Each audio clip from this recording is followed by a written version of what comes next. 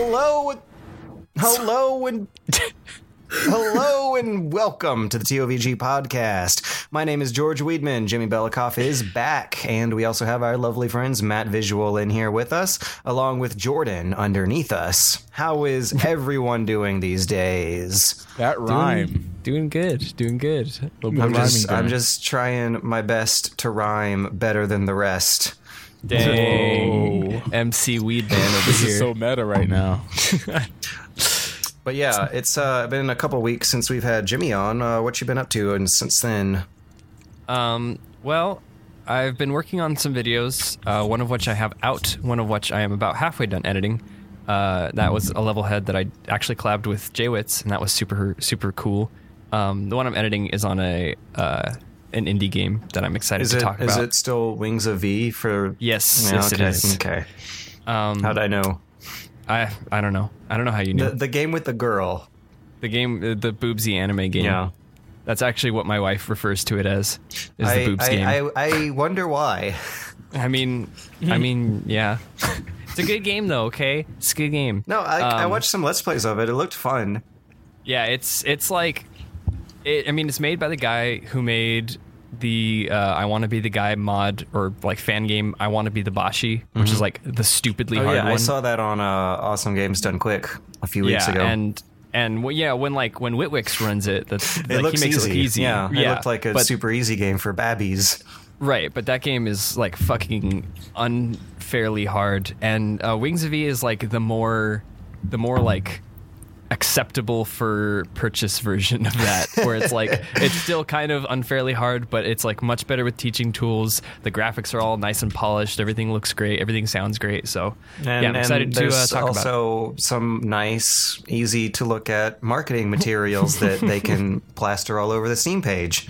Yeah, that's true too. Yeah, yes. It's just like I've always I don't know if I'm like either off-put by this juxtaposition or like mildly amused by it, but you ever notice how like in things like that you have like some cutesy boobsy anime type stylized girl next to like really hyper detailed, absolutely disgusting looking like veiny slimy monsters? Is it how bad does it get? Okay, I'm not super far in the game because it's fucking hard, but like most of the characters are around the same design as V and her friends. Mm-hmm. I got to a village of like rogue guys or something, and like, you know, they're not like veiny, disgusting monsters. They're just regular guys. Because in the screenshots I saw, like it was a cute boobsy anime girl jumping around like something absolutely like some kind of Lovecraftian like, Cthulhu horrifying image of all my worst fears. Yeah, that's generally like the boss design and most of the like basic enemies. But I like character wise in the game, even like one of the antagonists is just like more or less like a regular person design as opposed to a disgusting veiny monster. It's just a fun juxtaposition, that's all. Yeah, no, it definitely is. And it also kind of like helps sell it a bit harder. Yeah, I mean, I think it's a deliberate stylized choice, and I don't know, I like it. I think it's a cool game. I think it's like I said like 4 times, excited to put up the video, talk about it. Cool. Jordan, what have you been up to? I've been playing the Resi remake. You've been wanting to play that. I know that. Yeah, I got it, and I can't wait. I just have to. You haven't opened it's going to be a while before I can get a chance to sit down with it. But I mean, like, it's the kind of situation where it feels weird to ask how is it, because I know exactly how it is. It's remake, right? right? Yeah, it's the same game. It's just prettier. Well, and like which the is reason, great. like. It doesn't exactly hold up gameplay-wise, but it holds up because the monsters are terrifying and the setting is amazing. Sometimes I can't help but laugh when those, like, frog zombies come at you. What? Remember, frog zombies. Well, have you played Remake before? Yeah. Okay, it was the first horror game I ever played as a kid. You don't remember the frog monster thingies? Like, in the second half of the game, you have to backtrack through a chunk of mansion. The things that are like... I just remember them looking like and/or reminding me of frogs. So like my mind just kind of assumes that's what happened when frogs got zombified. Because like they're zombie dogs. There's this weird zombie plant thing. It seems to make sense that there would be zombie frogs. Well, the hunters are reptilians, so they can't be frogs. Oh yeah, they can't be frogs. Frogs are amphibians. Although I would like to see I think there are zombie frogs in Resident Evil Outbreak, which is a hilarious game. I want to actually have a question, because recently we discovered, I don't know if any of you guys have played Resident Evil Director's Cut. Yeah, I've played a bit of that. Okay, we recently, a friend of ours made it known to us that in Resident Evil Director's Cut, the mansion basement music is fucking god awful.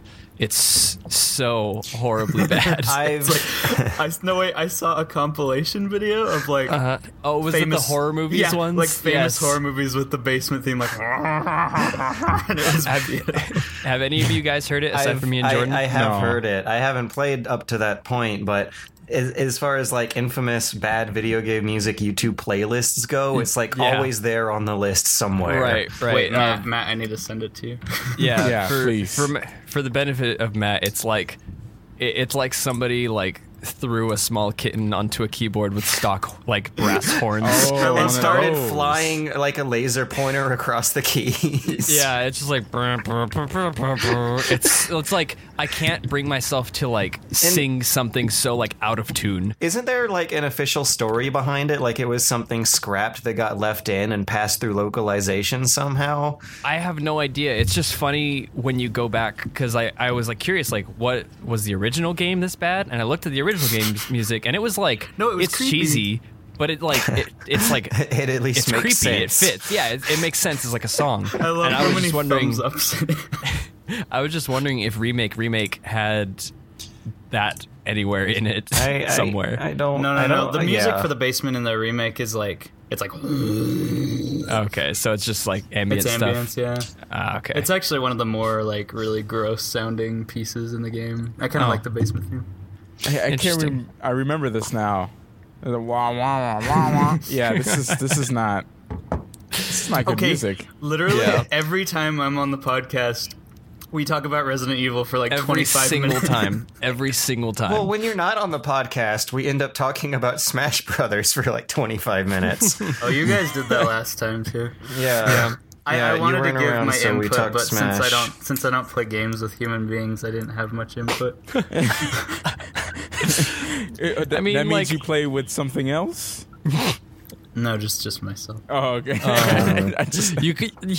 Matt set you up for like a great creepy an story point moment to like make about yourself, and then you just expand the lore. the lore underneath. The Jordan underneath lore.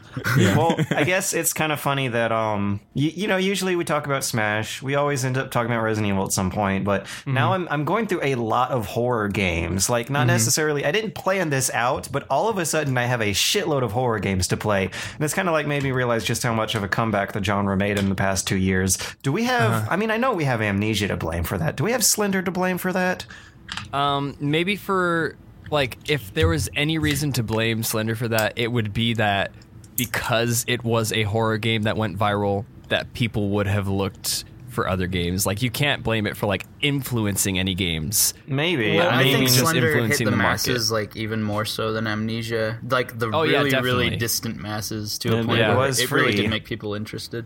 Yeah. But what I'm saying is, like you're not going to see, like, Alien Isolation or The Evil Within going, like, oh, yeah, there's obviously heavy inspiration from Slender the Arrival. Like, No. like you could easily pick out something like, oh, there's inspiration from what Amnesia did, but like I wouldn't say that Slender had an impact on like horror games other than like market wise. Well, I would like to imagine that more horror games are going to be using monsters that react to your line of sight, which makes a lot of sense. Like, No, I think Slender actually did a little bit, and I hate to even admit it because I hate that game. Like, Right, I hate that we know, game more yeah. than any other horror game I've like ever played. But there's a lot of games that have ripped it off. Just the style of like wandering around in an open area with one monster and they're that always just like randomly made by appears. one person. Yeah. And they're put on the internet for free. And you have to pick up stuff, right? Yeah. Yeah, that's pick always up great. the 8 thingies while the one thingy chases after you. Okay, well, anyways, I just finished The Evil Within, which I started a few weeks ago. Oh, it's a weird-ass game. I don't know if I like it or not. Well, no, I don't. But on the way there, I was confused a lot because the game has extremely inconsistent levels of quality as it goes along. It's just kind of like a weird. They threw a bunch of levels in a blender, and you kind of wade your way through the resulting mush. Like sometimes you come across a really great chunk of a really mediocre level. Sometimes you come across a really great level that comes right before and after a long string of bad levels. And it's just like so many of the ideas make sense about as much as they don't make sense. I don't know. But now I'm doing Alien Isolation, which is a lot easier to judge, thankfully. Mm-hmm. I mean, I have a lot of weird issues with its own quirks, but I also am enjoying it so far. Like, it is the closest thing to System Shock 2 I have played since, I don't know, like, it is just by setting alone and also by a lot of like interface and control quirks, it is way more System Shocky than like BioShock was, for example. So did you like the beginning of it? Did you like the setup? In Alien Isolation? Yeah. It takes it a long ass time to get going. I feel like an hour doesn't mean a lot because you don't really start doing what the game's like famous for, which is sneaking around and playing with the AI of this alien until like 4 hours in. But like that was the same with Amnesia. Oh yeah, like, I mean they want to build up to it, but 4 hours is kind of an overkill.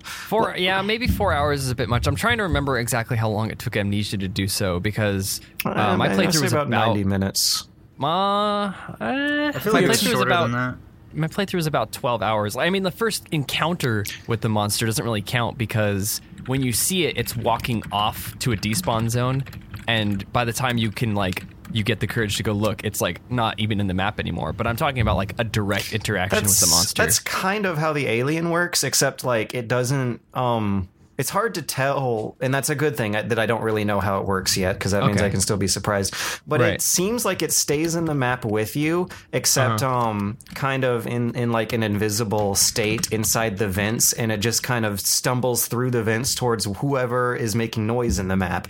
And you actually do a lot of sneaking in combat with human enemies and android enemies who can... Well, I don't know about the android. The alien ignores those guys, but you can like throw noisemakers or like get into combat situations that you can like summon the alien against other human enemies. Right. And the only thing I really don't like about Alien Isolation is the androids, just because they're not very scary.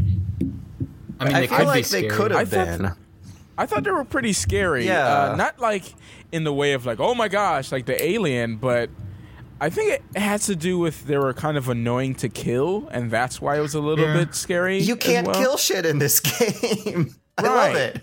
I you love just have to kind of run away from the androids. They always grab you. It's like, get off me. You just kind of want to, and you just want to kill them. You want to waste your ammo just to get that satisfaction. Human beings you can kill. It does it very, very, very, very heavily favors stealth, even though you can gunfight. You just have like 6 bullets to do it with, and their aim is way better than yours for some reason, which never happens in a game. And so yeah, I kind of like the design, the interface. I did not expect Creative Assembly to make a polished, working, well-optimized game for once. That is of a whole new genre that they haven't done before. The main complaint everyone seems to have about it is that it is so slow paced that it drags on for a long time. And I guess since I'm still in the beginning of it, I haven't really felt that yet. It never bothered me because it's just so atmospheric, and I love the setting. And that's a problem why I love wouldn't the beginning have. of it a lot. Is because of that atmospheric. I didn't mind that I wasn't getting to the butt clenching part, which I call it. The butt clenching? Yes, that's all I was doing because the AI was just. It wants to kill you. You think it's away and then it jumps right back out. Like it's a little bit frustrating at some points because sometimes the AI will glitch and just walk around and you can't even get out. And you're like, okay, you know what? Forget this. I love the idea of the monster that you're trying to sneak around and escape from has of having like two very different play states of its own, and one is where it's in the vents and it can basically like teleport to any nearer vent exit closer to you, and the other is when it's actually walking around the ship and you have to like keep an eye on it and avoid it. But you hear it move around in the vents as you move around, and you know you're being hunted and that it's looking for a place to find you, and you have to like actively think about ways to make noises somewhere else so it goes thumping around the vents after that thing instead, because its senses are kind of limited and in a fun way that I appreciate. I don't like hearing that vent drop a load, and then it just jumps right at you. It has great footstep noises too. This game has really great audio. I want to say maybe sound design is one of the biggest elements in a horror game can have like a positive for, because Amnesia had like insane sound design, and it's that's so why important because you have to listen to what Vince the alien is stumbling and fumbling his way around. Right. It also helps like sorry. No, yeah, I was just gonna say, like, I do notice sound design more than anything else, but I think it's kind of equal with visuals too. Like, those are just the two biggest factors. Is what you're seeing and what you're hearing. Like the idea of the alien like clumsily fumbling around in these vents and stubbing his toe like on his way to like become a badass super predator hunter. He just kind of has to like shuffle his way through whatever garbage is behind the walls of the ship. God damn it, I don't fit in this. It's a little bit of fun, like comic relief I came up with completely on my own. Also, it made me want to rewatch Alien, which I did last night. So yeah, points for that. And how was it? That movie it's a great movie. Yeah, it does. It does. It really Except does. for that, that scene where something pokes out of someone's chest. Oh no, that's it. Well, it's funny. Like it's a classic. I didn't notice that. So this is the second time I've seen it. The first time I was absolutely in love. It's one of my favorite movies ever. And the second time, just now, I was like, wow, a lot of monsters in this movie are just like sliding around on a rail. I didn't notice that the first time when I was sucked into it, and I guess that means it was doing something right, though. Yeah. I think the only thing that looks bad is the baby alien when it's like, and just like runs off. But other than that, everything slides looks on real. a rail across the table. Yeah. It's so obvious. The thing about Alien, which is it's funny because it kind of parallels Icy-Lotion, is the fact that movie took like an hour and 10 minutes before anything happened. Yeah, it was also really, really slow paced. Like it's, I think more than half of the movie is the build up to the fact that something is wrong. On the foggy blue alien moon planet for literally half the movie, just hanging out. They're not actually trapped in space with the alien until like an hour in. Yeah. So I mean, like, I don't want to like give Alien Isolation like so much credit, but maybe that was kind of the point of having such a slow startup, was they wanted to emulate the movie. Whether or not it worked, I don't know. But it does almost seem like a video gamified remake of the movie at a lot of points. Oh, really? I think people know a certain scene that just plays out exactly like the movie that I don't know if I want to spoil it either, but there's like a sequence of events that happen that follows scenes in the movie almost verbatim halfway through. Yeah. Interesting. Anyways. Oh, remember how last week we got a question from a fan where he wanted to combine the last movie we saw with the last game we played? Yeah. What do you do when the answers to those questions are Alien and Alien Isolation? Right. Now I'm trying to think of what was the last movie I saw. The Hobbit, Battle of Five Armies. The last game I played was the Talos Principle. So you would solve puzzles about the Hobbit. I'd solve puzzles and there would be an unnecessary love triangle somewhere in there. Somewhere. Heyo. Anybody? No. Hey, Matt, what have you been up to? I've been playing a lot of things, but I did pull out the PS2 and play Mr. Mosquito. Whoa. Interesting. Some very, very fun childhood memories. Some very weird childhood memories with that game. Yeah. Have any of you seen it or played it? Yeah. I have not. It's a gem. You're a mosquito, right? And it's one of those games. It's trying to be weird. It's a weird game, you know. So you start as it makes it seem like humans are the bad people during the summer because it's hot and everything, so they're more irritated. So every time a mosquito comes around, like they smack the mosquito and it says, "Oh, you know, they kill mosquitoes and that's a very bad thing. You must suck blood and you must like it," and stuff like that. And the narrator, it's such she says that in like a really smooth, like, kind of like patronizing kindergarten teacher voice. No, it's more like she's just like a robot. Like, do you like everything to suck about blood? it is surreal. Yes, it's very good. Do you enjoy? And it's just like, wow. Oh, okay. So you start off at the daughter's room, and the voice acting is just like it's so top notch, man. It's so top notch. It is PS2 Japanese game voice acting. Yeah, it's great, and the accents don't even make sense. Like the mom has a different accent than the dad. It's just really weird.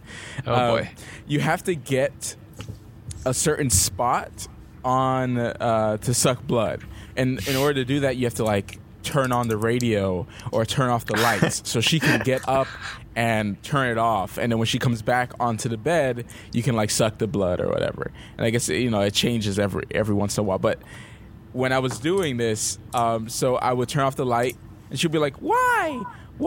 That's what she would say in this weird voice acting voice. But when she would sit down, you have to land on top of her skin and just like twirl the left stick, no, the right stick, and just twirl it really, really fast, and try to keep it in this like this area on this bar, and you have to suck up as much blood as you can. But if she feels it, she will like smack you, and then you can like abort at any time. That's the basic game, you know. Eventually, you know, you go to different areas, you know. Maybe the boobs. I don't know. You know, while she's in the shower. You go to different areas. But yeah, so that is Mr. Mosquito. It's very, the controls are very, it's a good game for like a let's play. But like actually playing it yourself is a very, very clunky, fumbling experience. But it is kind of like, reminds me a little bit of Katamari Damacy for some reason, like that realm of just like weirdness. Except I feel like there's like a really sinister, evil layer underneath Mr. Mosquito.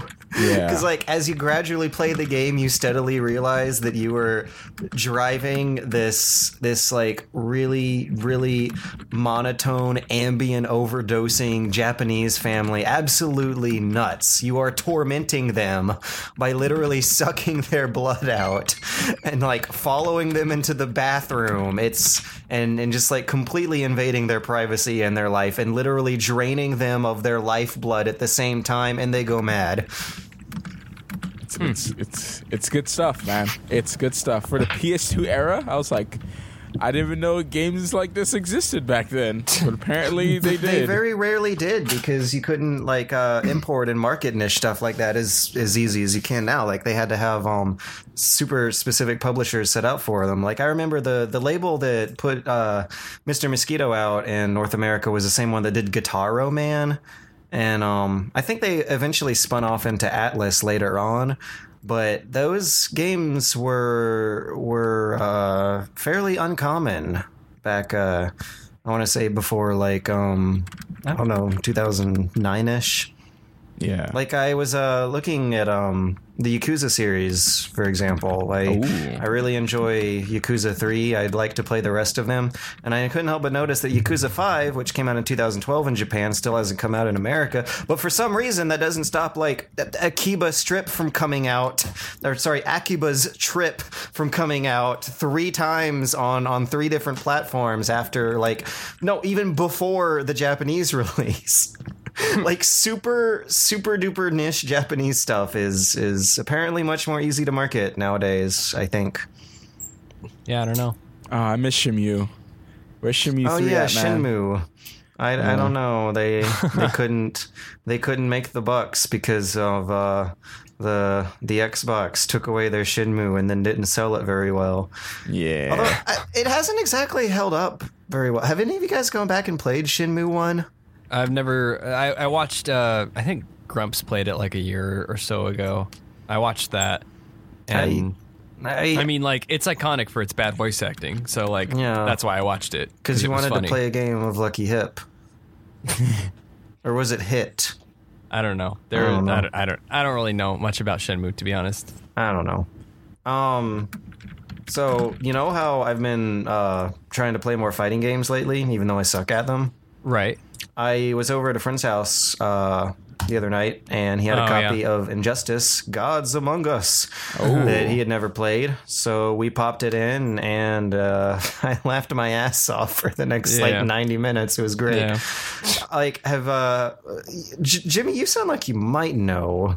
I know that it is ridiculous. It is so ridiculous. I'm not a big fan of the fight mechanics of Injustice. I don't like the whole it's weird, like tiebreaker thing that happens and all where that. You wager on a button. We never figured it. We never figured out what was going on during that. It just seems like, I think I'm at the point where I'm like, Street Fighter is the only respectable fight game. Everything else is just kind of even Smash. Well, like Smash, I just don't consider Smash like traditional fighting game. Yeah. It's a brawler of sorts, and I think that sets it apart. Like, in like a 2D plane, one-on-one fighting game, like just straight up fighter, I think Street Fighter is like the one, and like everything else is like a little bit behind, like a level below. They're like trying to do their own thing, but Street Fighter like got the formula right, and like, I don't know. I kind of feel like if I wanted to that. Like if I like watching like Marvel vs. Capcom, I'm just like, this is stupid. Like, I don't enjoy this at all. Where one guy never drops a combo and you just die. Yeah, I love that. Where it's like as soon as you hit the skill ceiling, whoever hits first is the one who wins the match, and then it's like, all right. I can't believe what people pay to watch that. I don't get Dive it. Kick. I don't get it either. I don't get it. I apologize to Marvel vs. Capcom fans out there. I don't know. It's like a fun, casual fighting game for me. It's like Soul Calibur. I would never be able to take Soul Calibur seriously, but I enjoy playing it a lot. But like, if we're going competitive, I'm just gonna say Street Fighter. There were, I don't know if there still are, but there were tournaments for Injustice, like, for a short period. Oh yeah? Yeah. I remember seeing some in my local area when I was looking up fight game tournaments. I think it's still at Evil, just pretty small. It might be like just really small. Maybe, like the ones that are held like in the janitor's closet type thing. Yeah, everyone just kind of like laughs in the background, and the players just walk up and walk down one after a time at a really fast pace. Yeah. Did you notice how the B button doesn't really hold consistent actions across all the characters in that game? I couldn't figure out like what I was doing every time I switched to a new guy, because they would have a radically different kind of scheme. Also, it has 3 buttons, which is extremely weird. Like A was a like low attack, X mid, Y high, and then B just it was either a thing that charged or did an attack or did nothing at all, depending on the character you picked. Yeah, that's weird. I don't know. I don't know much about the game. I only know what friends have told me, to be honest. You should at least check it out for the story mode, though, because that's when we started giggling our booties off. Because it's just like absolutely completely nuts. Like, they literally come up with any excuse whatsoever to have a bunch of superheroes fight each other, because that's what you see in like 60 seconds after booting up. Our superheroes flying through the air in the city, just punching each other in the face. There's like 8 of these things happening on screen. in any given frame, and it's all just superheroes floating in front of each other, punching them in the face, and it's what you get on the box. I mean, I can't complain. I had absolutely no knowledge why any of that stuff was happening, but then they make up some plot as they go along. It all comes about very fast paced, about like traveling through some alternate universe through the trans-dimensional nuclear bomb that Lex Luthor sets up to blow up the Justice League or something. I don't know. Like, apparently DC nowadays is like super edgy as hell, but also like just as dumb as it always was. And it's like a really weird juxtaposition that sometimes leads to hilarious moments. And the thing that blew my mind is that there's no loading screens during this whole thing. Like, characters will go from talking to one another, saying mean things, and the camera will just zoom out and the fighting game will begin. Yeah, they won't even count down to it. And it's just a very seamless, smooth, ridiculous, and entertaining fighting game story mode, and there aren't a lot of those. Yeah, I mean, like, from my viewpoint, I think I've said this a couple times on the podcast, like, one-player modes and stuff are just thrown into most fighting games as a formality at this point.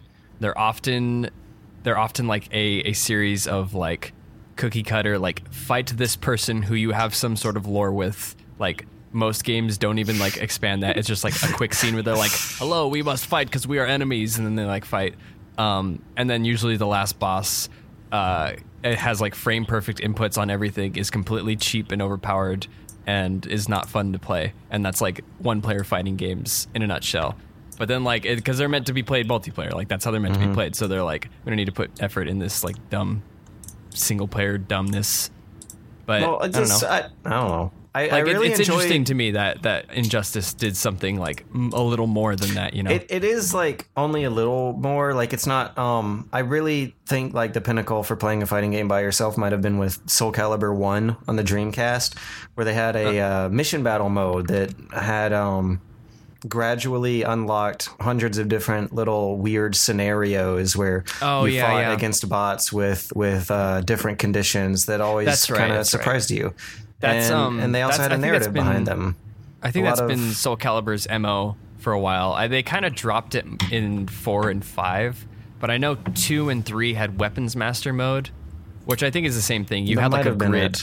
It was like a D&D kind of like grid table of like a dungeon that you go through, and everything was like, you fight this guy, but he's invisible, or fight this guy, but like you can't use this, like you can't use like your B attacks or something or whatever. Yeah. And you would unlock specific weapons, and every character had like 18 weapons or something. And I had the time of my life with it. There was also like an actual, in 1 at least, I don't remember much about 2, even though I also played the hell out of that one. But 1 was just like such a definitive experience for me as a kid. Anyways, there was actual compelling narrative behind it on a weird level. Like, every new mission you would unlock would have paragraphs of flavor text to read through. And that also, it was like a testament to how, like, Soul Calibur 1, at least, is like, back before they started, like, screwing it up with a whole bunch of sequels that made it way too complicated to follow. Like, that is a fighting game with actual good lore behind it. I never played 1. I started on 2, so I've never been able to see the lore.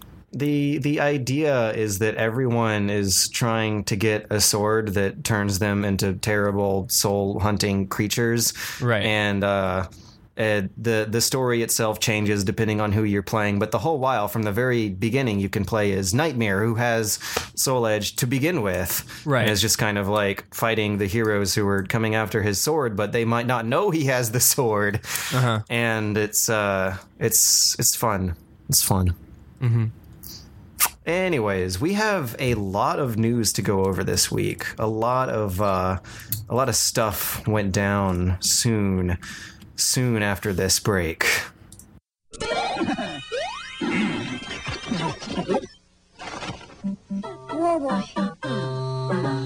Look who's popping into McDonald's. It's Mario from the new Super Mario Bros. 3 game. And when you buy a McDonald's Happy Meal, you'll get a Jumping Mario, or a Kooky Luigi, a Koopa Paratroopa, or a little Goomba. McDonald's Happy Meal. You can collect all 4. Hello and welcome back to the TOVG podcast. Like I said, a lot of stuff happened this week, so let's get right into it. Remember a game called H1Z1 that is in the process of coming out? They just released an early access for it. I believe Matt and I watched some of it during E3. Yeah. And it looked janky as hell. We have a friend who was looking forward to it, and we made fun of him. But look what happens. It turns out to be having a really rough time launching its early access. There was a big kerfuffle over how it was handling its in-game purchases, which is going to be an airdrop full of useful supplies that a player buys. The idea, though, is that it will drop at some random point on the map and have some sort of very public announcement to other players on the map about where it's going to be, which will trigger some kind of like brawl or free-for-all, like a little fight over what some other player paid money for and hope they get might end up in the hands of some other player because everyone knows when and where to be to have that same advantage. Well, it turns out that during the first few days of early access, it might have even just been one day. I don't know. This was a really short-lived controversy.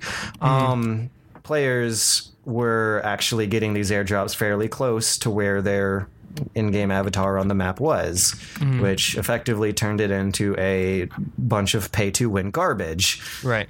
So, as a response, Sony Online Entertainment was actually offering refunds, complete, no questions asked, refunds for a day on both the Steam and console versions for this thing.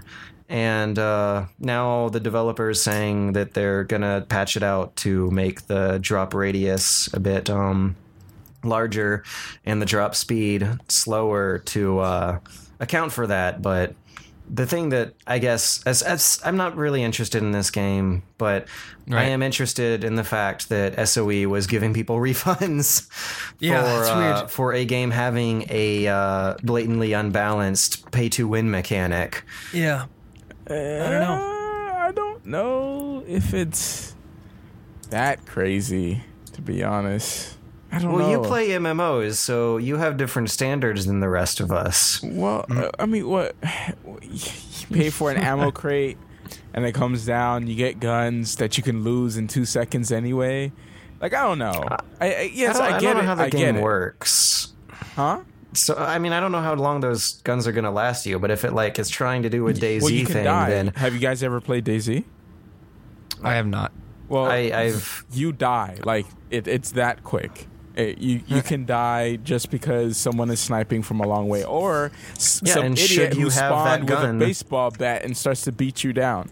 It happens. Or should you have that baseball bat, the odds of survival are suddenly much, much more farther in your favor. Yeah.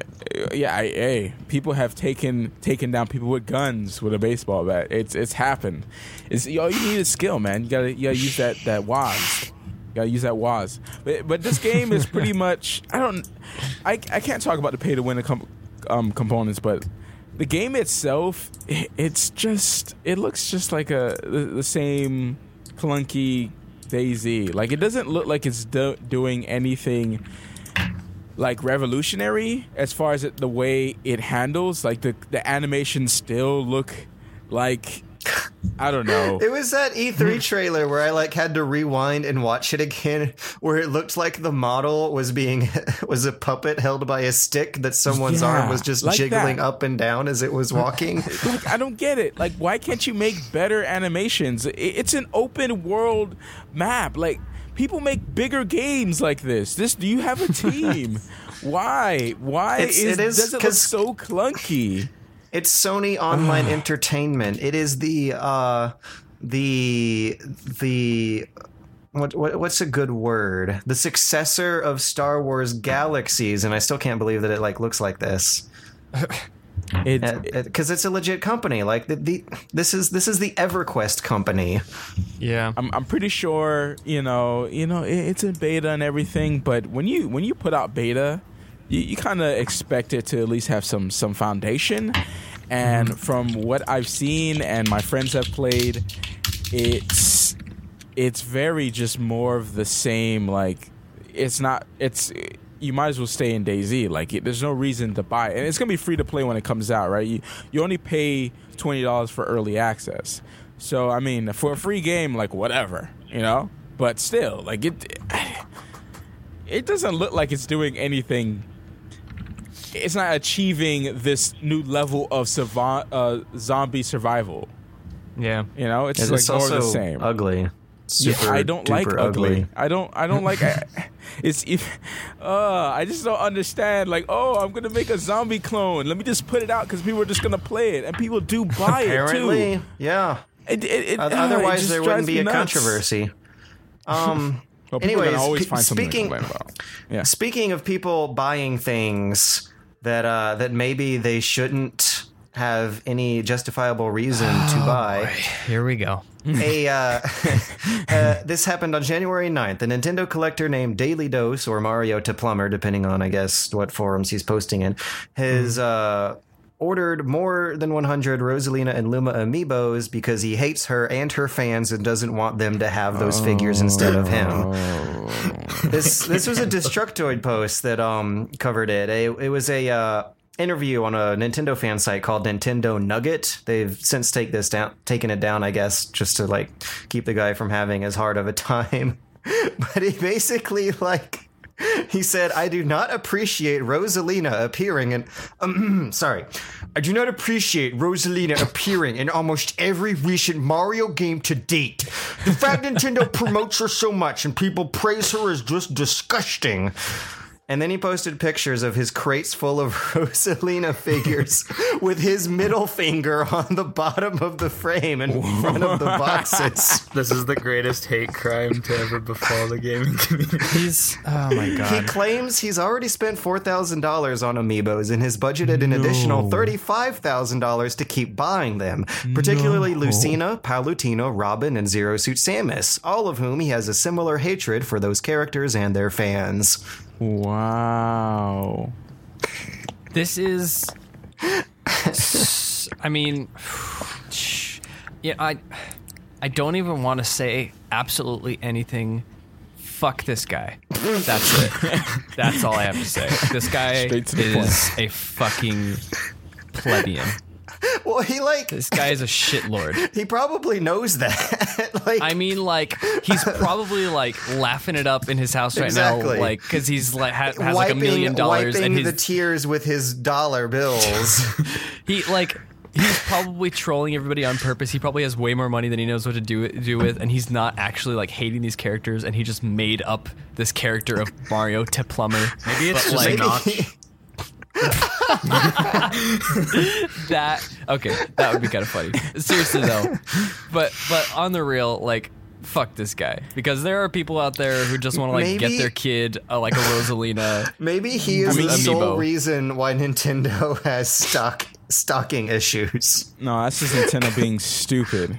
Did you guys hear how Notch bought a mansion in Beverly Hills that Rihanna wanted to buy, but he had more money, so it was Jay-Z and Beyonce. Oh, I thought it was Leonardo DiCaprio. We're just going through the list of celebrities. It was Jay-Z and Beyonce. Yeah, he outbid Jay-Z and Beyonce. He bought it for $70 million or something. So picturing him doing this is I've seen pictures of the inside of his house. There's a wall of candy. There's a wall of candy dispensers. I've seen that candy wall. Ridiculous things. That's why I thought of him first. I mean, it would be funny if this was him. I would be a little more amused, but at the moment, I'm just angry that this guy is a shitlord. What if someone who hates how fans want to play Smash with GameCube controllers what if some guy out there, or girl, I don't know, bought hundreds of GameCube Wii U adapters, and that's why they're so hard to find?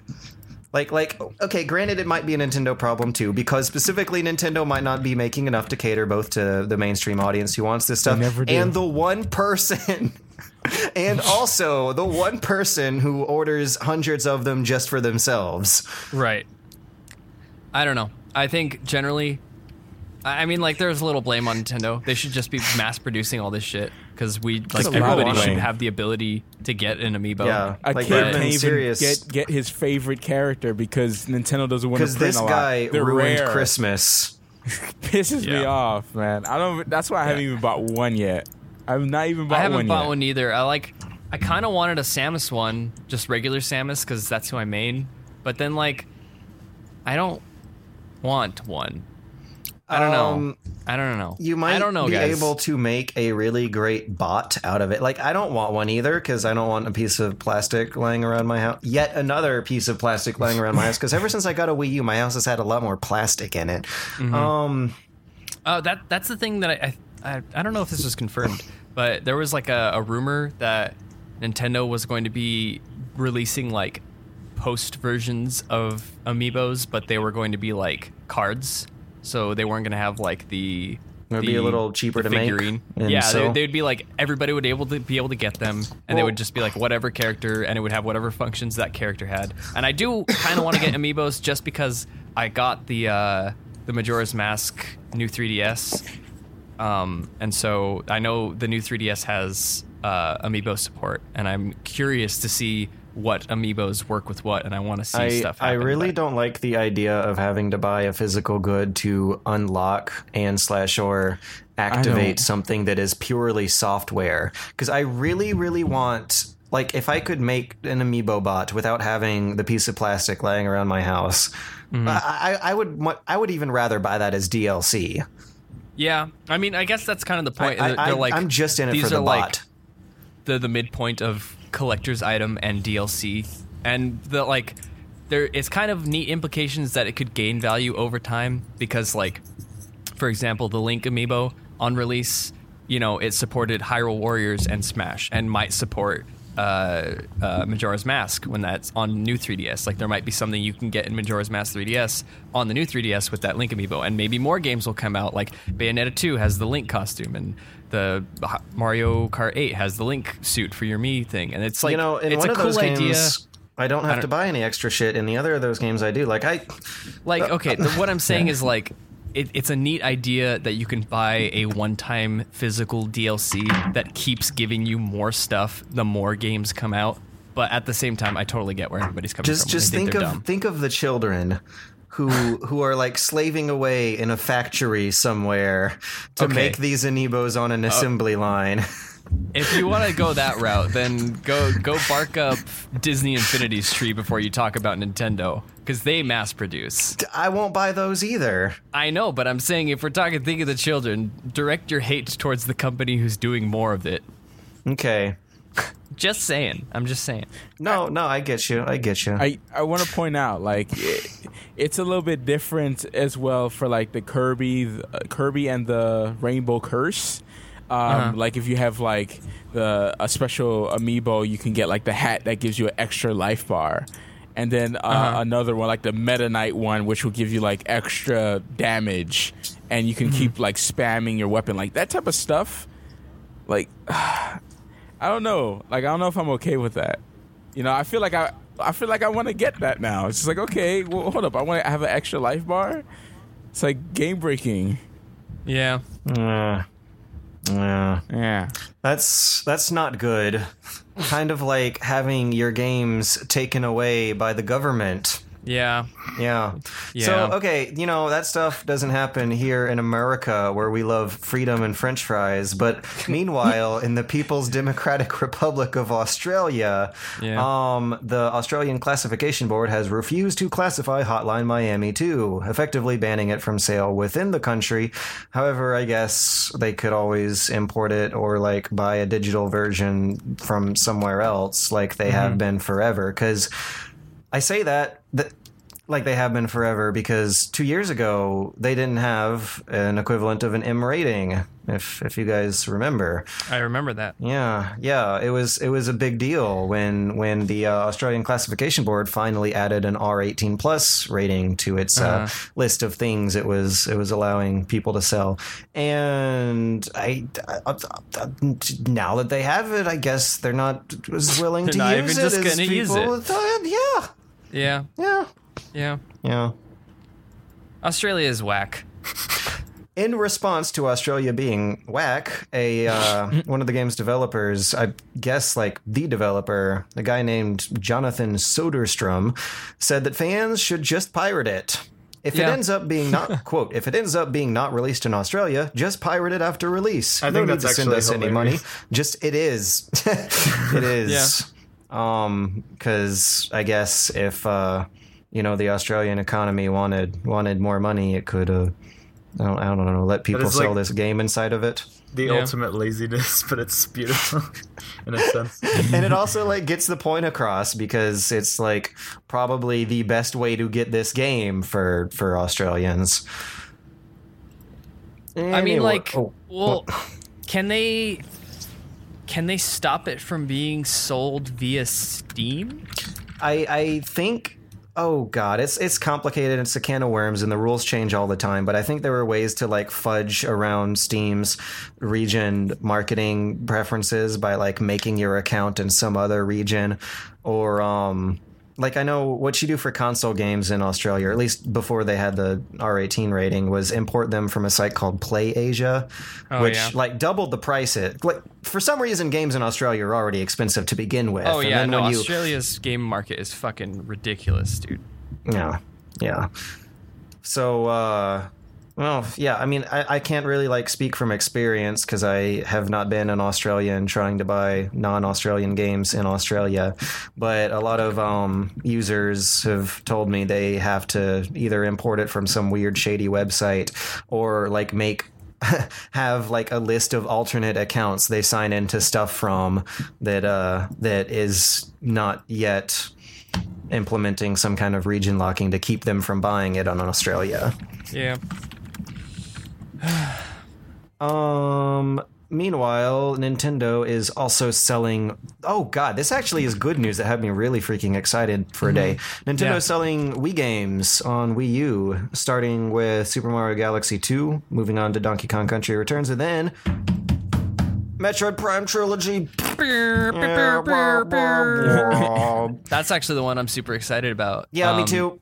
And the best thing about it is that on the week of launch for each of these games on the console is going to be $10 each. Oh God! And as far as like Nintendo pricing goes, that is it's phenomenal. That is the best you can ever look forward to. Because we're not talking about $10 for Metroid Prime, $10 for Metroid Prime Echoes, and $10 for Metroid Prime Corruption. We're talking about $10 for the fucking trilogy. Games. That's amazing.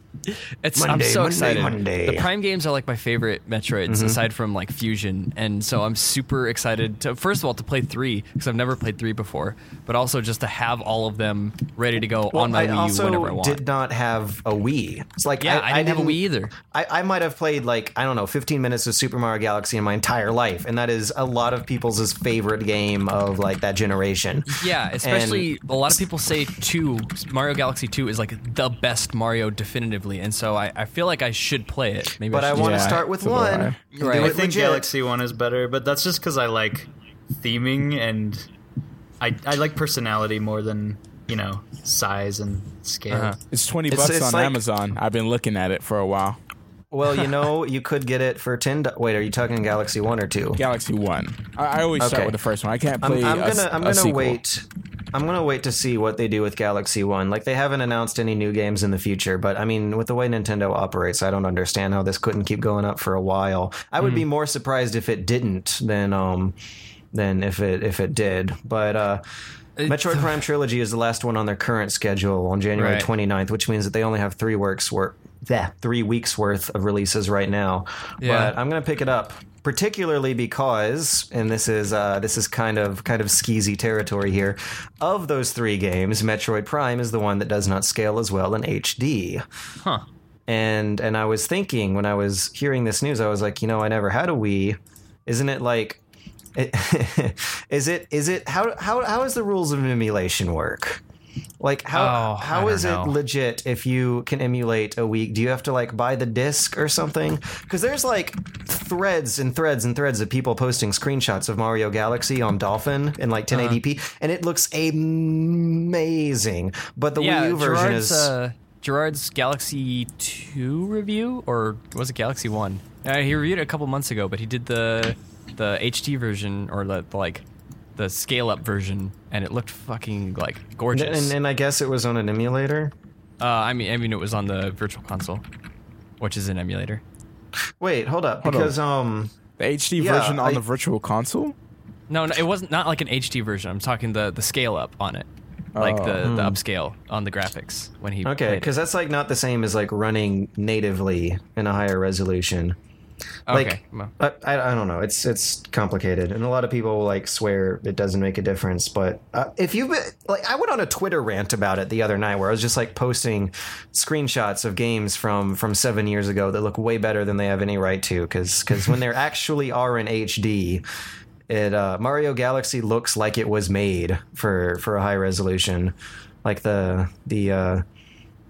camera angles and the dimensions of the assets and the texture working all seem to suggest that it was supposed to be on a really big crisp display on a really big wide resolution. I mean, I think we talked about this last week, but like, it's so beautiful, and I think a lot of it has to do with the lighting and just the crisp style of it. It's a really good style. So games that require a Wii and a nunchuck on the Wii are going to require a Wii and a nunchuck on a Wii U. However, if they had support for classic controller, you can use the gamepad instead.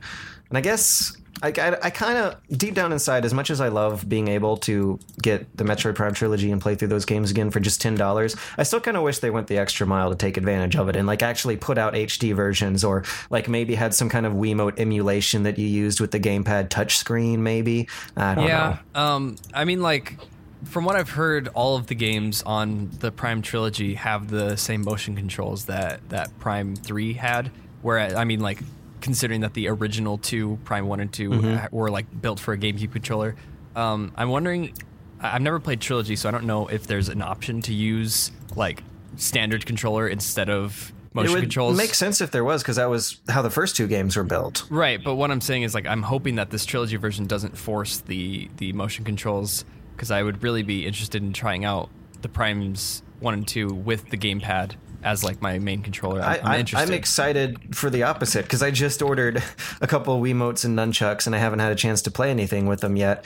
And I want to just see what that's like. Like, I didn't have a Wii last generation, so I don't know what it's like to play through a game entirely with a Wiimote and a nunchuck. Right. So do you guys remember how, I think, oh God, I don't know if Jordan was on this one or not, but a few weeks ago we talked about how there were people DDoSing the Xbox One and the Xbox Live and PlayStation networks, and how they ruined Christmas for everybody. I don't think I heard about that.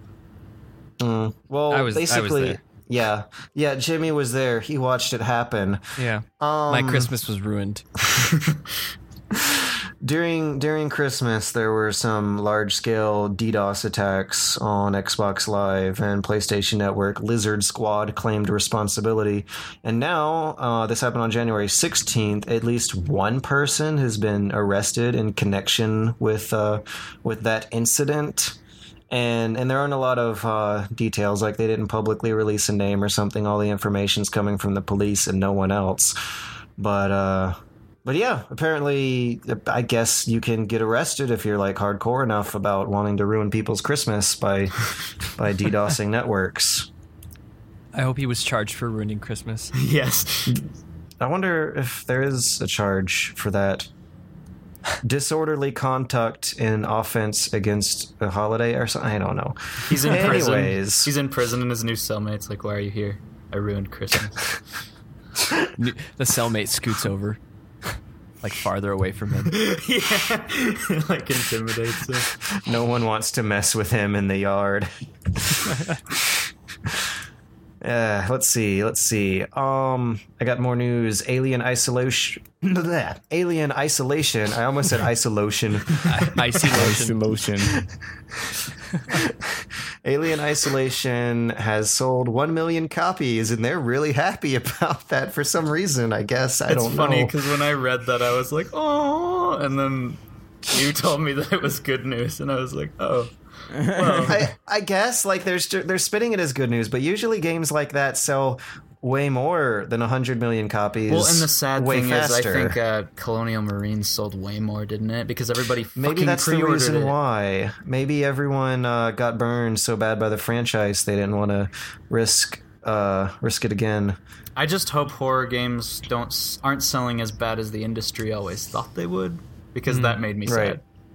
Well, it's like interesting that there's so many indie developers now who are making like a boatload of money making horror games, and we're still seeing like some of that reflected in AAA releases. Like I was just talking about how I went straight from The Evil Within to Alien Isolation, and I guess Capcom re-releasing remake counts too as like a triple endeavor, AAA. I don't know what even like that was a AAA game back then, but is the remake a AAA now? Like how heavily have they advertised this thing? Not much. Well, I don't know how many people are actually interested in, because I mean they re-released it on the Wii and nobody cared. And it's it's a top-down game. Well, if it was on the Wii, that would mean it had a lot less bells and whistles than the current like Super HD version. Yeah, sure. Like I just want to see those backgrounds in 1080p. I want to see that so bad. I can't wait. Open it.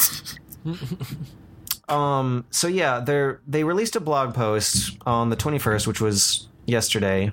For people listening, it'll be 2 days ago from the day when the podcast goes up.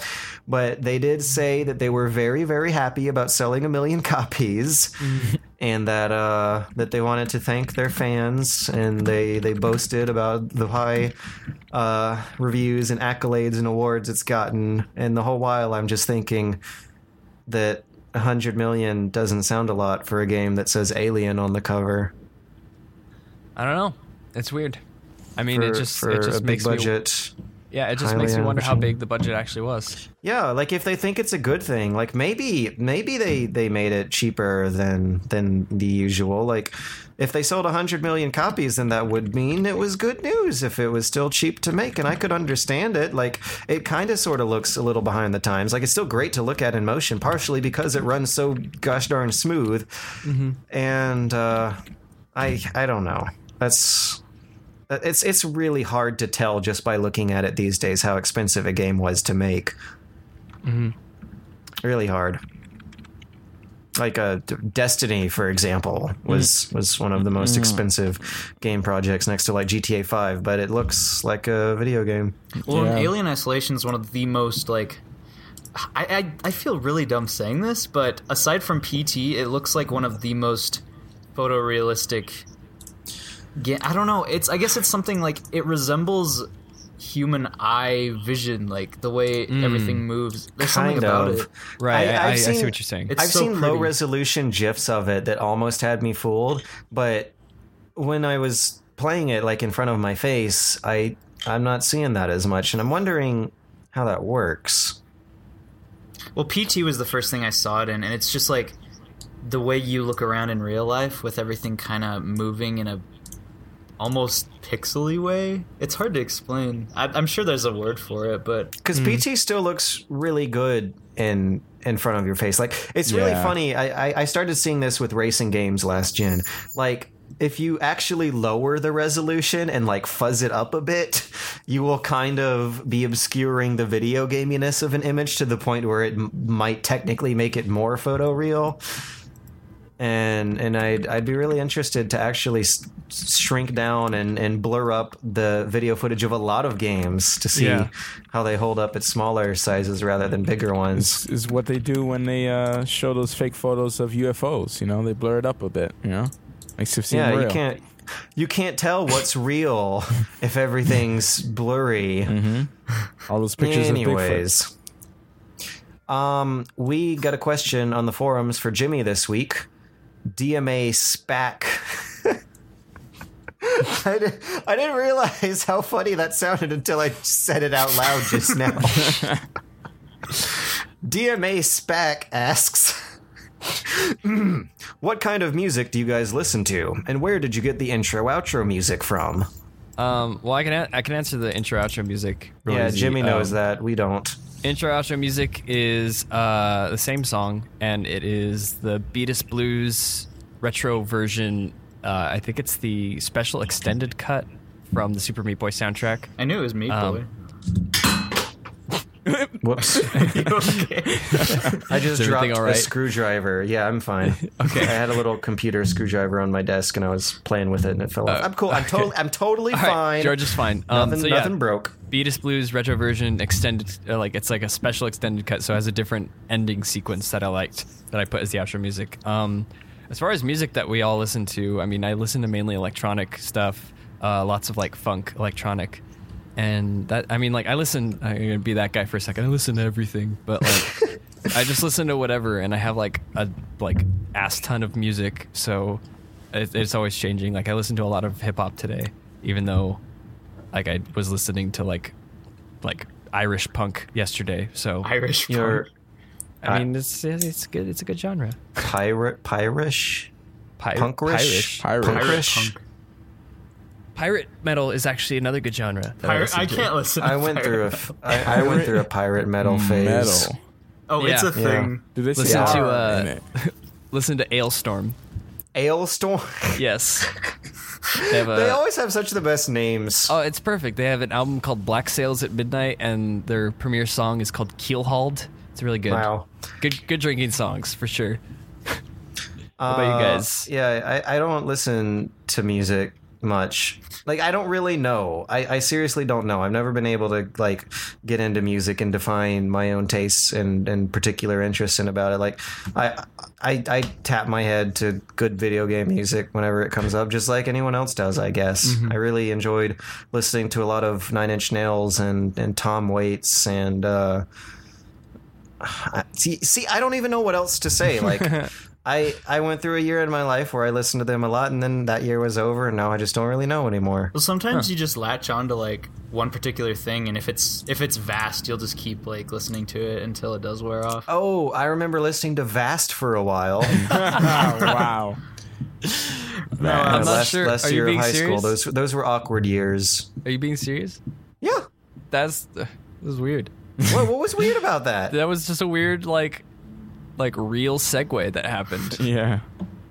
Like Jordan was just using the word vast as like a descriptor, and that reminded me of the artist like Vast 7 years ago. To. I listened to Vast when I was moving into my college dorm. I had that "Pretty When You Smile" song on loop, and come on, I can't be the only person who finds that really fascinating. No, that I just found happened. that fascinating too. Okay, How good. is it fascinating? It was just fascinating. It's like, oh yeah, this is the Vast.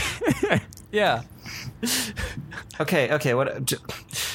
Go on. Go. I don't even know what. All right, let's move on to Jordan. Jordan, what kind of music do you listen to? Oh well, I don't know. I've gone through phases of like every genre. Like my favorite genre is ambient music. That's like I make ambient music too because I really love it and I love listening to it and I love making it. But I probably listen to metal more than anything or classic rock. But I mean now it's funny like with George saying he listens to video game music. I try to force myself to listen to video game music because for some reason I write scripts worse when I'm listening to real music. I don't know why. It makes it harder for me to write. It gives me like writer's block when I have music. Oh yeah. Yeah, that's actually really useful. Having something like really repetitive and lo-fi on while you write. Yeah. My script writing music is I go to there's a guy who runs a YouTube channel. I think his name is like Baxylz. It's like Baxylz, but he does epic like orchestrated inspirational music compilations, and he has like a 6-hour one. And whenever I'm writing a script, I go to that and I just put it on. I really like the idea of you writing scripts to like some kind of inspirational corporate PowerPoint presentation music. No, it's